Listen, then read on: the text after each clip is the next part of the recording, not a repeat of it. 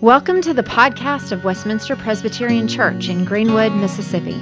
We are a community of Christians that exists to make disciples of Jesus Christ and influence the Delta for the glory of God. More information about Westminster can be found at www.wpcgreenwood.org. All right, so we're continuing our study, our time in the book of Luke, Luke 22, 39 through 46 this morning. And as you're kind of getting there in your Bibles, of course, there in your bulletin, most of, at least my formative memories, maybe many of our formative memories are based around failure. And over time, some of our failures can become things that our family jokes about. I don't know if that's I don't know what we can say about my family, in that I think we cope through humor, right? And I've shared several of these things, like when my brother and I sunk and lost my grandfather's boat. Like when my brother and I bashed in the windows of an antique Ford Fairlane that my grandfather had hopes of one day restoring. Or when my brother and I pushed a dump wagon up a hill, but then we got to the top of the hill and we forgot about gravity, and it went careening down the other side of the hill and crashed into my dad's cattle trailer. Or when my brother was eating peanuts and missed his mouth, and he stuck them up his nose for some reason, and he couldn't breathe. Like, it was just like an emergency. It was way up there, and so parents were talking about rushing him into the ER. It's this whole traumatic thing in our household. It's all things that we joke about now. It's how I guess we cope with hardship.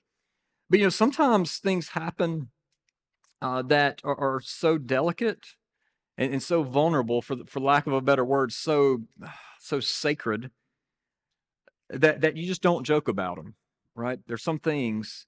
When I was 12 years old, in the middle of the night, I woke to the panicked cry of my mom. I ran into the room to find my dad on the floor, unconscious. He had a epileptic seizure, hit his head on his bedside table, and with blood running down his face, was completely unresponsive.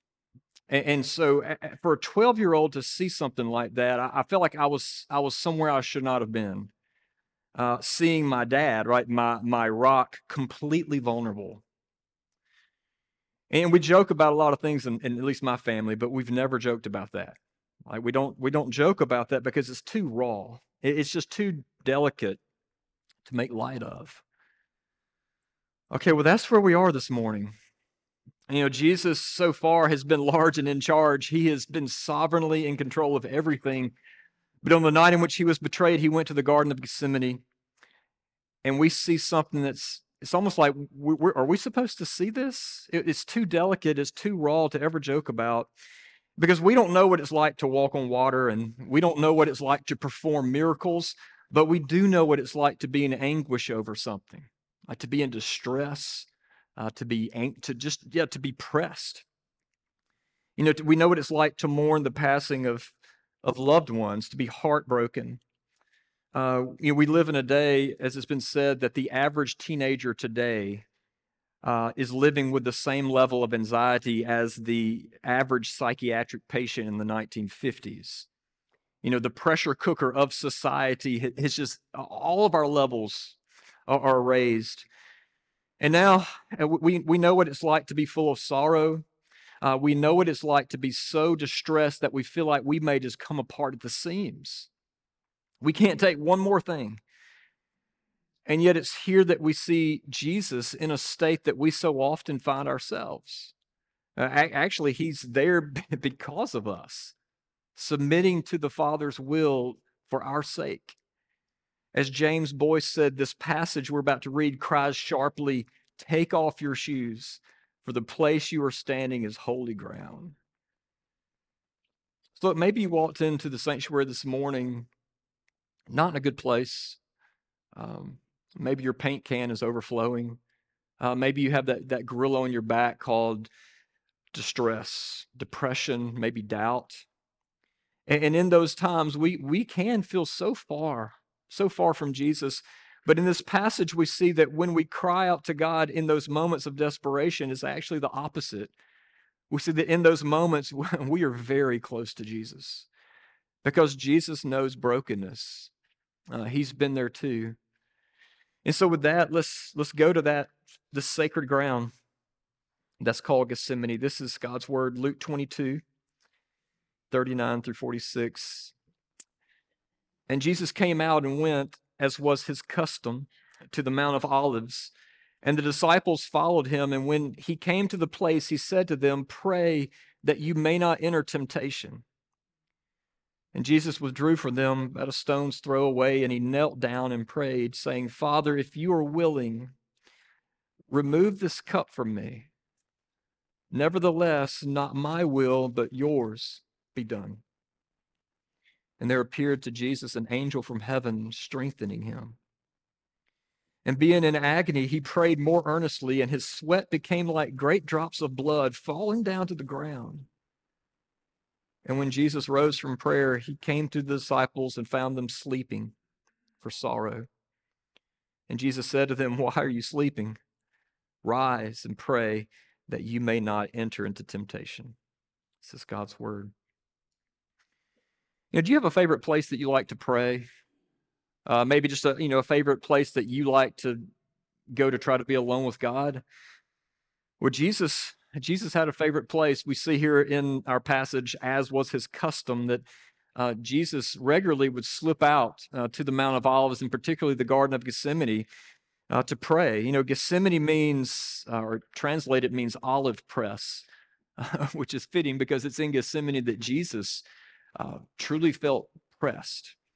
And with the cross before him, he took his disciples with him into the garden to pray. And while he was there, he asked them to pray for strength against temptation. He knew that Satan was about to sift them like wheat. He knew that they were going to all be tempted to tuck tail and run. And other gospel accounts, they give a few more details that after telling all of his disciples to pray that you would not be led into temptation, he grabbed his three closest friends, Peter, James, and John, and they walked just a little further away. And he essentially said to them, I need you to be with me. I need you to stay up and pray. I'm so burdened. I may just die right here. And Jesus, we know he wasn't prone to exaggeration. We've not seen Jesus like this before. He is unraveling before their eyes. He's having what many scholars have called a breakdown, that our Savior had a nervous breakdown. And his disciples could visibly see it, because back in Jesus' day, and we know this, the posture of prayer, the posture of worship was standing. Back then, we've talked about this a lot, back then it was the preacher who sat, right? And everybody else stood during the worship service. Everybody wants to worship like the early church. Let's go back to the early church until our personal comfort is called into question, right? So we see that Jesus not only knelt, but in other accounts, Jesus fell on his face, like he's on the ground. And it's Luke, the physician, that points out, verse 44, and being in agony, Jesus prayed more earnestly, and his sweat became like great drops of blood falling to the ground. You read this, right? And first of all, the fact that he's sweating, period, is noteworthy, because it's like never hot in Jerusalem, ever. Even in the summer, it's not really that hot in Jerusalem. And especially at this time of the year, it's actually usually kind of cool. And so the fact that he's sweating in the cool of spring at night, it tells us that something very heavy is on him right now. But then sweating blood, and that's like a whole other level. By the way, in Luke's not just telling a good story. This is a known condition in the medical world called hematidrosis, in which, in cases of extreme stress and fear, anxiety, capillary blood vessels dilate and burst, causing some blood to be mixed in with sweat. Dermatological research notes that this has been observed in some people awaiting execution, that it has been seen, or it was seen during the London Blitz, when people of London were underground just waiting for the next raid, fearful of the German bombs. But regardless, almost every case that this has ever been noted has been cases of extreme fear, like extreme stress. And so, we've never seen Jesus like this. We experience fear quite often, but not Jesus. And again, in Matthew, he tells his friends, he tells them to pray. Then he goes off with his friends, and he prays while they sleep. He comes back, he wakes them up, he says, "Pray, guys." He goes off a second time. He comes back, they're sleeping again. Happens again a third time. And at the third time he sees them sleeping, Matthew noted that Jesus just said, "Sleep on. Just keep sleeping." As one pastor said, that's the only command the church has ever kept. Just sleep on. Look, but before we get to the why Jesus was distressed or rehearse that, even at this point, we already see two huge biblical principles that are really just for all of life. And the first is prayer, right? And by the way, what a model prayer. If you don't know what to pray for, this is a pretty good place to start. Just strength in temptation. The reality is, if we were to be honest, there's rarely a sin that we don't love. There's rarely a sin that we're not drawn to. And so Jesus tells us, hey, pray for strength in temptation, strength not to fall into these sins that we can have a real propensity to love. And so then Jesus says, pray to God as he prayed to God as Father, the good Father. And then Jesus laid out his need, like his supplication before the Lord, asking for help before ending with, "Well, even so, may your will be done, Lord." And that's a great prayer, right? It's Lord, I need your help. Help us. But at the same time, give us grace to receive your will. And so if Jesus prayed when troubled, then how much more so? Is it a pretty good idea for us to pray when we're troubled? And so we see this reality all throughout Scripture, don't we? Our ladies are studying Job. Job, in his misery, turned to the Lord. Hannah, barren and hopeless, prayed. We could go on and on. Asaph and Hezekiah and Jehoshaphat, all turning to the Lord in times of duress. And even remember what James said in the New Testament. James asks, "Is anyone among you suffering? Let them pray." So a life of following Jesus is a life of prayer. I know of course, you would expect to hear that at church, but it really is. It's been long noted that prayer or lack thereof is the best diagnostic of how your soul is, of how your spiritual life is. So a following Jesus life is a praying life. So prayer. Second huge principle is that, well, we need others. Just massively, we need others, not just community, but especially Christian fellowship. I don't know if y'all saw the article this past week in the New Yorker about this lady who she tried to break the record for living alone in a cave, and she went over like 500 days in this cave unassisted. And she was kind of trying to prove a point that we don't really need people. And so it was like no phone, no outside connection to the world. It was just her and what she could see in the light of her headlamp. And she said before she went down, joking, that she wasn't going to be like Tom Hanks in Castaway and find a volleyball and be friends with him, okay? And she was kind of joking about that. But then as you read through the article, you find that the only thing she had was a GoPro because, surprise, surprise, some documentarians wanted to make a movie of this. And so they sent her down with some GoPros. And as time went on, those GoPros became her best friends. She was like doing life with these with these GoPros. We need community, even if we turn our technology into that community. Things, we always forget this. The minute things hit the fan in our lives, are we not so tempted to turtle up? It's like when we need community the most, that's when we don't know if we want it. But here we see Jesus, when his emotional world was falling apart, he sought his friends. And even though if it's only for them just to be near him and to pray for him. And if Jesus, the perfect Son of God, needed friends, then how much more so do we need friends? There are times in our lives where we need our brothers and sisters in Christ here, right? We need them near. It's that command in Hebrews that we rehearse a lot. It's let us consider. Let us consider how we can stir up one another to love and stir up one another to good deeds, not neglecting to meet together, as is the habit of some, but encouraging one another, and all the more as the day draws near.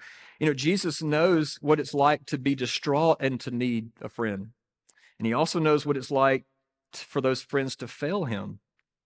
And so part of following Christ, big picture, is doing life at the pace of being known, right? It's living with enough margin so that you can even be available to one another. And so if we're impossible to get a hold of, if we don't have time for community, we may not be asleep. We're just too busy.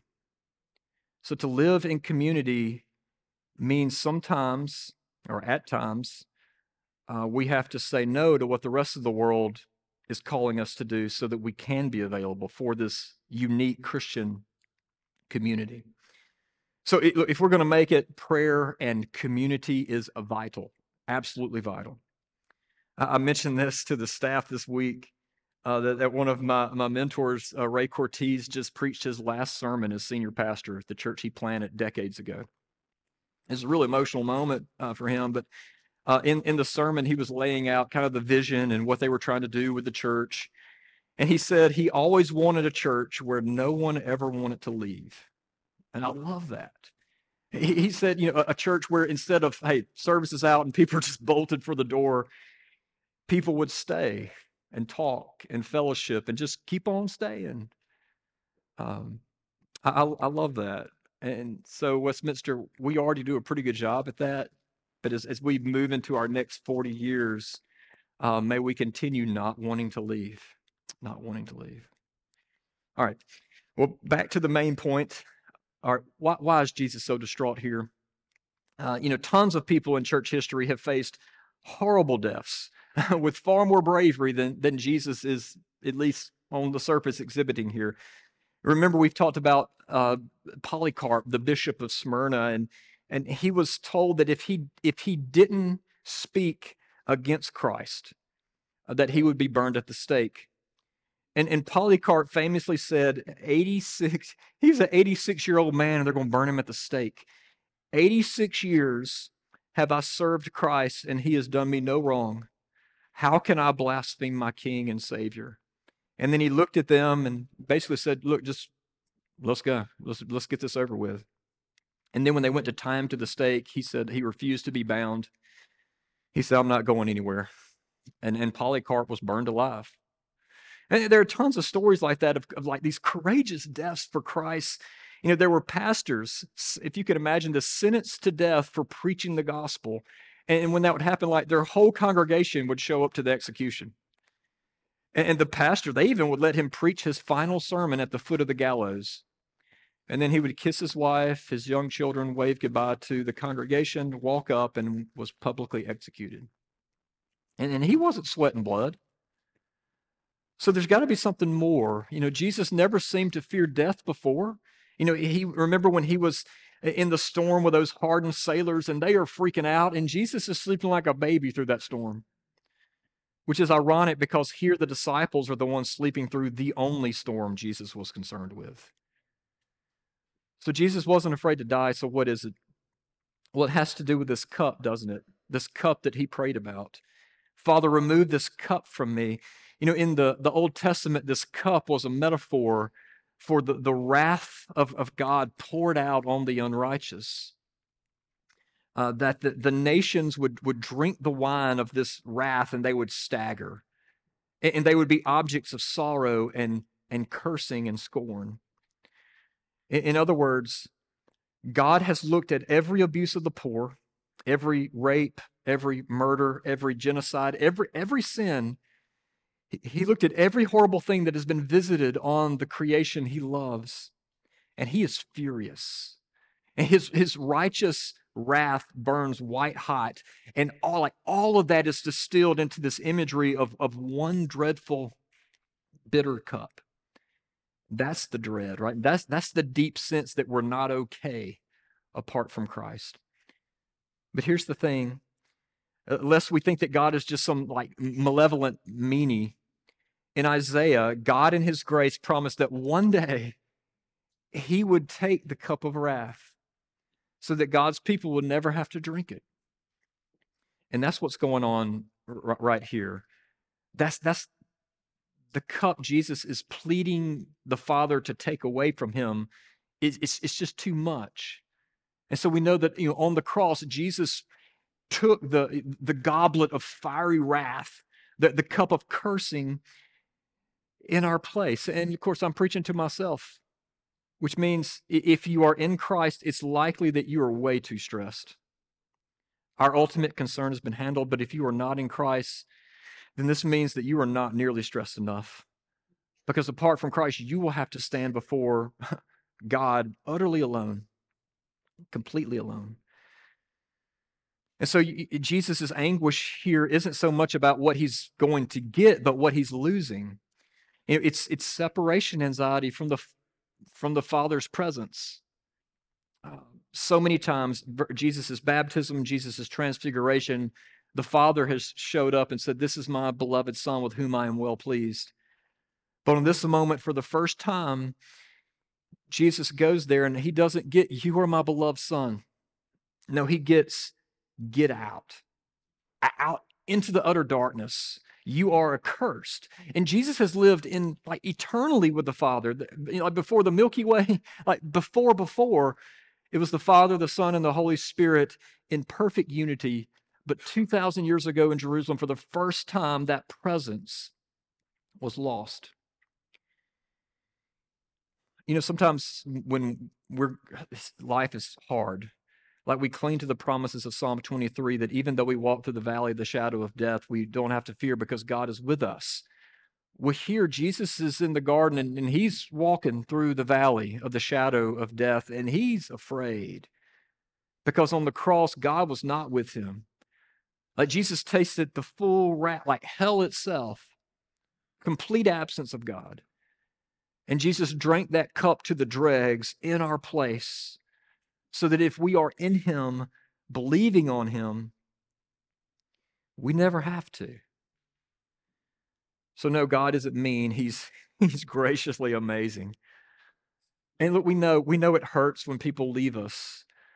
We could probably go around this room and spend all day just talking about how fathers and mothers, spouses, friends left us when we needed them most. And that's where Gethsemane pops. Westminster, when it starts blowing our minds that Jesus didn't just ding-dong ditch us right there in Gethsemane, but in the height of panic. We can do some crazy things in the midst of panic attacks, right? In the height of panic and breakdown, even in the face of God's wrath, he stayed for you. Like weak, needy, messed up you and me. He stayed and he took the curse we deserve so that we could in turn get the blessing we totally do not deserve. And when we get that, we see why the gospel, and like I'm not talking like Presbyterian amen good news, the gospel is. I'm talking like get your dancing shoes on and let's go good news. That is the gospel. Jesus submitted to the Father's will and he drank the cup, which means if you are in Christ, God doesn't just forgive you, but he likes you. In fact, he looks on you and smiles. And so that's what led God's people to live and to worship in joy, right? Saying things like how deep the Father's love for us, how vast beyond like all, I can't even fathom it. It's beyond all measure that he would send his only Son to make a wretch his treasure. Amen. Amen. Let me pray for us. Father, we thank you for what we see in the darkest moment of Jesus' life. Even there we see light. Father, this morning this week as we go out from here to our various places, school, work, family, Lord, we ask, may this reality of Gethsemane inform what we do.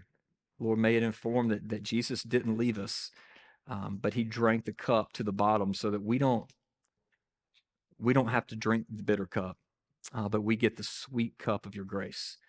So, Father, continue to just overwhelm us with your grace. May our cups overflow because Jesus drank the cup all the way down. And we ask this in Christ's name. Amen. Hi, Richard Owens here. I just wanted to take a second to say thank you for listening to the podcast of Westminster Presbyterian Church. Our prayer is that the Lord would use this message to encourage you in the gospel and that you would find Jesus to be more beautiful than you ever imagined. If you'd like to find out more about who Jesus is or more about our church, I invite you to visit our website at wpcgreenwood.org. God bless.